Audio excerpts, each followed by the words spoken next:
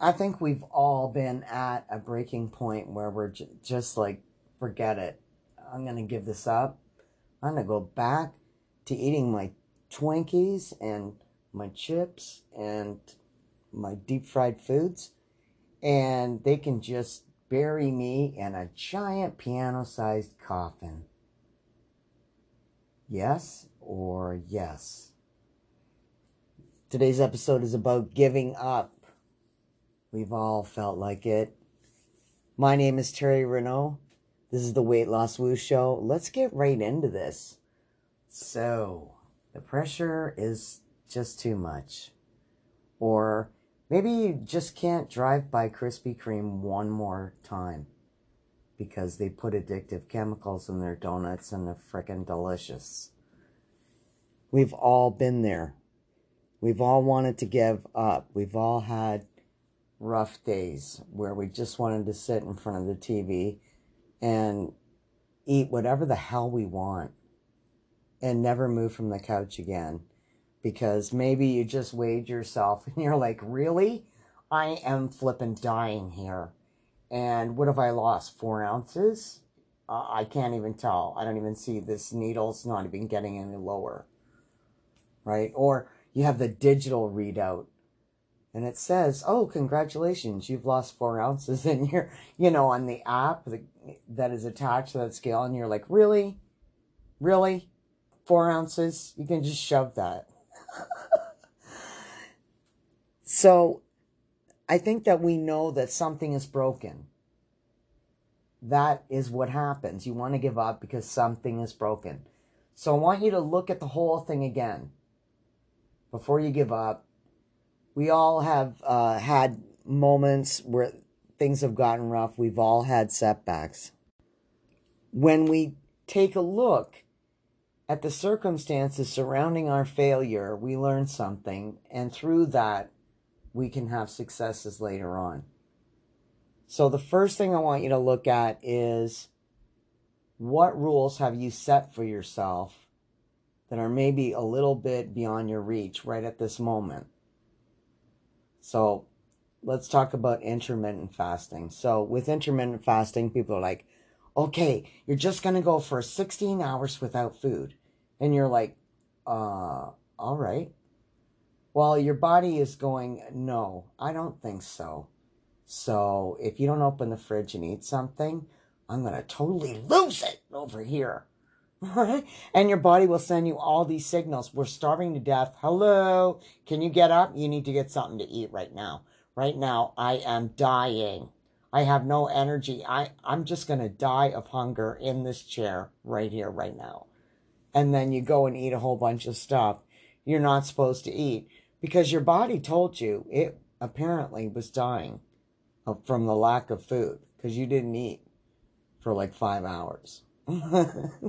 We've all been there. So I always say this, don't beat yourself up. Right? 16 hours is just too long when you're first getting started with intermittent fasting. So look at your rule and forget about what other people are doing. Forget about that. I mean, there are a lot of YouTubers that are really super, super skinny. And I will never look like them because I don't want to, for starters. I don't want that kind of a lifestyle. Oh, I'm 11% body fat. Yeah, okay, you look hungry. I don't want to be that person. But, I mean, what they're saying, their information is still awesome, and I can take away something from that. So, when they're saying 16 hours, this is an experienced faster. I want you to start with 10 if you're going to start with anything. Start with 10. Right? 2 hours before bed, the food gets cut off. That's all. It's not difficult. If you start feeling antsy, go to bed early. It's not a hard system. Right? Go lie in your bed, watch a little movie on your iPad. Right? And hug yourself and tell yourself it's going to be okay. It's only 2 hours without food. You're fine. You can make it. Another thing that people do is they get started on this exercise program. And women do it too, right? My example is of a man, but women do this too, and I happen to know of many women who have done this. So we go back to the gym with the idea of getting fit. Gonna build some muscle, right? Get that core strength back and get my metabolism burning faster. Right? It's gonna burn that fat so much faster. I'm gonna have muscle. I'm gonna build, solid bone, do some strength training. It's gonna be awesome. No doubt about it. Going to the gym can be awesome. But when you haven't been working out or moving your body for a long time, guess what? Injuries are just right around the corner for somebody that has done nothing for years or months even. Right? Yes or yes. And so this dude, and we had been speaking to him about the elliptical because it's a fabulous total body workout. And if you suck in your gut while you're on it, you can build a six-pack. I kid you not. I did it myself in my 30s. It is an awesome machine. It really is. Well, this gentleman looked around at the elliptical and decided it's for old fat ladies and computer nerds. Because he only saw one guy on it and he looked like a nerd. So he went right to lifting all the big weights and doing a jog on the machine. And of course, if you haven't even been walking, jogging, especially with extra weight, it's probably not for you. And then what happened? You tell me.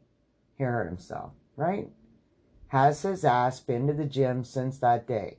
The answer is no. So, should you try something that is very little impact on your body when you have been out of the gym for a long time? I'm going to say yes, please.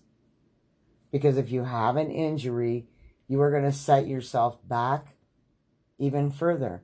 You're going to say, well, I went to the gym and then I got hurt. So what's the point?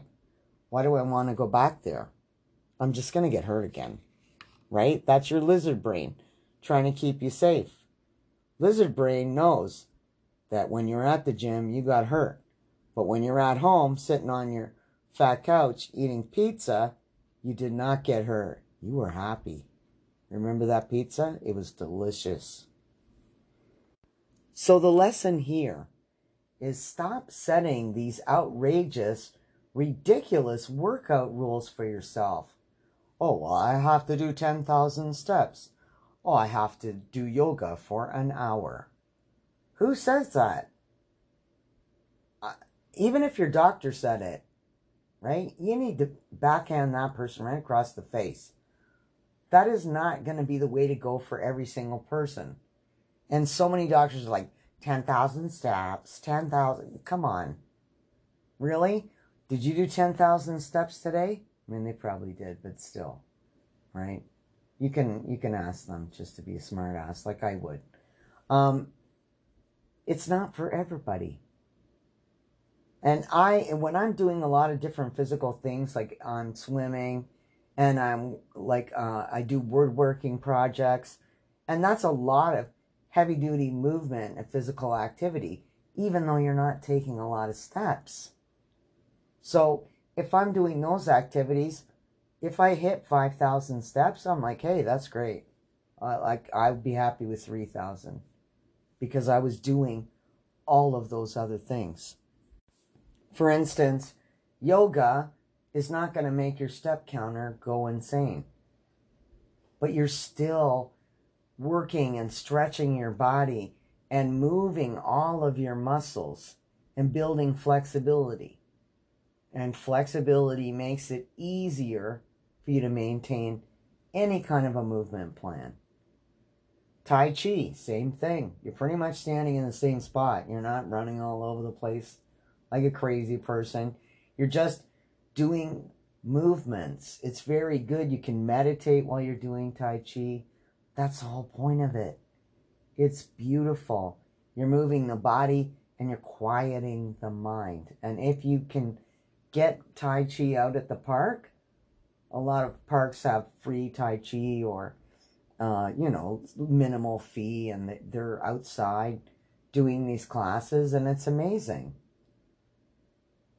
Outside is always going to be better for you than inside. Being outside lowers your cortisol levels. It lowers your stress. And why do we want to lower our cortisol levels? Because cortisol is a prime cause of big old belly blubber. And no one's lining up for that. So another thing I want you to think about is, have you been doing the same movement routine and eating the same foods all the time? Maybe it's not that you want to give up. Maybe you're just bored, right? There is a school near me that has, the school's closed, but they have a track, right, with one little tiny line that you can follow around. And it's flat and it's beautiful to walk on if you just want to get your steps in and just think about your life. Or I usually chat on the phone while I'm walking around. And yes, I am outside. Yes, I'm getting fresh air. Yes, there are a couple of trees there, but it's boring. So I can't really go 2 days in a row without feeling a little bit antsy. Like, oh, do I have to walk here again? Because this is, it has a view of like low-income apartment buildings and things, and the fire station. Not exactly high vibration things to look at. You'd much rather look at interesting sculpture, gardens, just plain woods, right? With little animals frolicking about, much nicer. So you got to change it up. Yes, it's more difficult to walk at the beach. That's one of the reasons why walking outside is preferable to walking on a treadmill. You're getting different types of terrain. Your body's having to adjust. Maybe you're going a bit uphill. Maybe you're going a little bit downhill and then uphill and then downhill. Maybe there's some stairs there. Maybe you're walking on sand, which is totally different than walking on a flat surface. So change things up. Just say, okay, well, I'm going to walk my half an hour, right? And 30 minutes is a great amount of time. If you walk for just 30 minutes a day, you can lose 10 pounds in like 12 weeks just from walking that half an hour. I mean, imagine if you add all the other good habits: drinking water, drinking your vegetable juice, cutting back on sugar and carbs. If you do all of these things together, it makes a significant impact. So change things up. If you're only eating salads, well, of course you're bored of salads. You can try cut up vegetables. You can try steamed vegetables. You can try wok fried vegetables. I don't know what, you try something different. You don't have to eat exactly the same thing all the time. Now, I would be happy to eat Caesar salad with lean chicken breast in it pretty much every single day, because that's one of my favorite meals. If you throw a couple pieces of bacon in there, I'm even more happy, I gotta be honest. But, of course, the dressing, it has calories. There's no getting away from that. So I don't eat that every day because I don't want to get sick of it. It's one of my favorite things to eat. So start looking for recipes that fit your new nutritional wavelength, how you want to be eating. Start looking for ways to switch it up, to change things around. Try having a big meal at lunch and a smoothie for dinner. You can do different things. A lot of people, they'll just have a smoothie for lunch, which is great. I've done that many, many times. But sometimes I switch it around and I have something substantial for lunch. Maybe I even cheat. Maybe I have foods I'm not supposed to have. And then I have a smoothie for dinner, trying to even it out. I know it's not even, but I'm trying to even it out. And another thing I want to suggest is if it's just too hard, then have a cheat meal. Just have a cheat meal. Have your fried chicken. Have some potatoes with gravy. Have a piece of cheesecake. Right? Have them all at one meal. I don't care. It doesn't matter. Do whatever you have to do to make yourself feel like, okay, I can keep going. I can keep getting up in the morning and doing this. And the very last thing that I want you to remember when you think about giving up is, what is your why? Now, if you don't have a why, you're in a lot of trouble, because your why is the reason that you keep going. Why did you start doing this? Well, doctor put me on a whole bunch of pills. He told me this could happen or that could happen. Or she said I might have some kind of weird attack like this. She said I end up in this kind of a bad situation if I keep going the way I'm going. I might not be around to see my kids graduate from high school. These are the reasons. These are your why. When you get married, you're in a partnership. And I think that part of your commitment to that person is to try to be there for them as long as you possibly can. And try to be the least burden that you can. And so by revving up your health, by dropping some pounds, by becoming more flexible and more fit, you are able to contribute a happier, healthier you to the partnership. And really, I mean, that's part of what this big commitment in marriage is. I mean, it's a lot of other nonsense, right? That I'm not a marriage therapist, right? But we all have challenges in our marriage. But this is one of the things that you can do for yourself, for your partner, and for your family, is to try to be as healthy as possible, try to be the least burden possible, and try to be there for them when they have their significant moments, or maybe they just need you there to have a shoulder to cry on.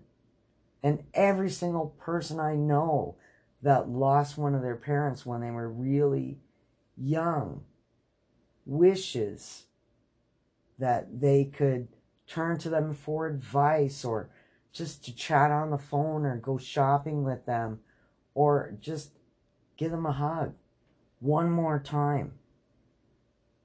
So know what your why is. Know who you're doing this for. You're doing it for you because you want to be there for them. I don't know exactly what your reasons are. They could be anything. Maybe you just want to outlive that cranky guy on the corner that you have to fight the urge to throw rocks at his house because he's so miserable. Right? It could be anything. I don't know. Whatever gets you up, gets you to put your walking shoes on, and gets your ass off the chair and out the door. Whatever it is. Whether your motives are happy or family-oriented or partner-oriented or just plain hate, right? Revenge. Whatever it is, competitive spirit. Doesn't matter. Whatever fuels the fire to keep you in the game, stay in the game. Anyway, it's been great talking to you. I don't want to keep you too long. Have the best day ever. And if you have liked this, then please give it a 5-star rating.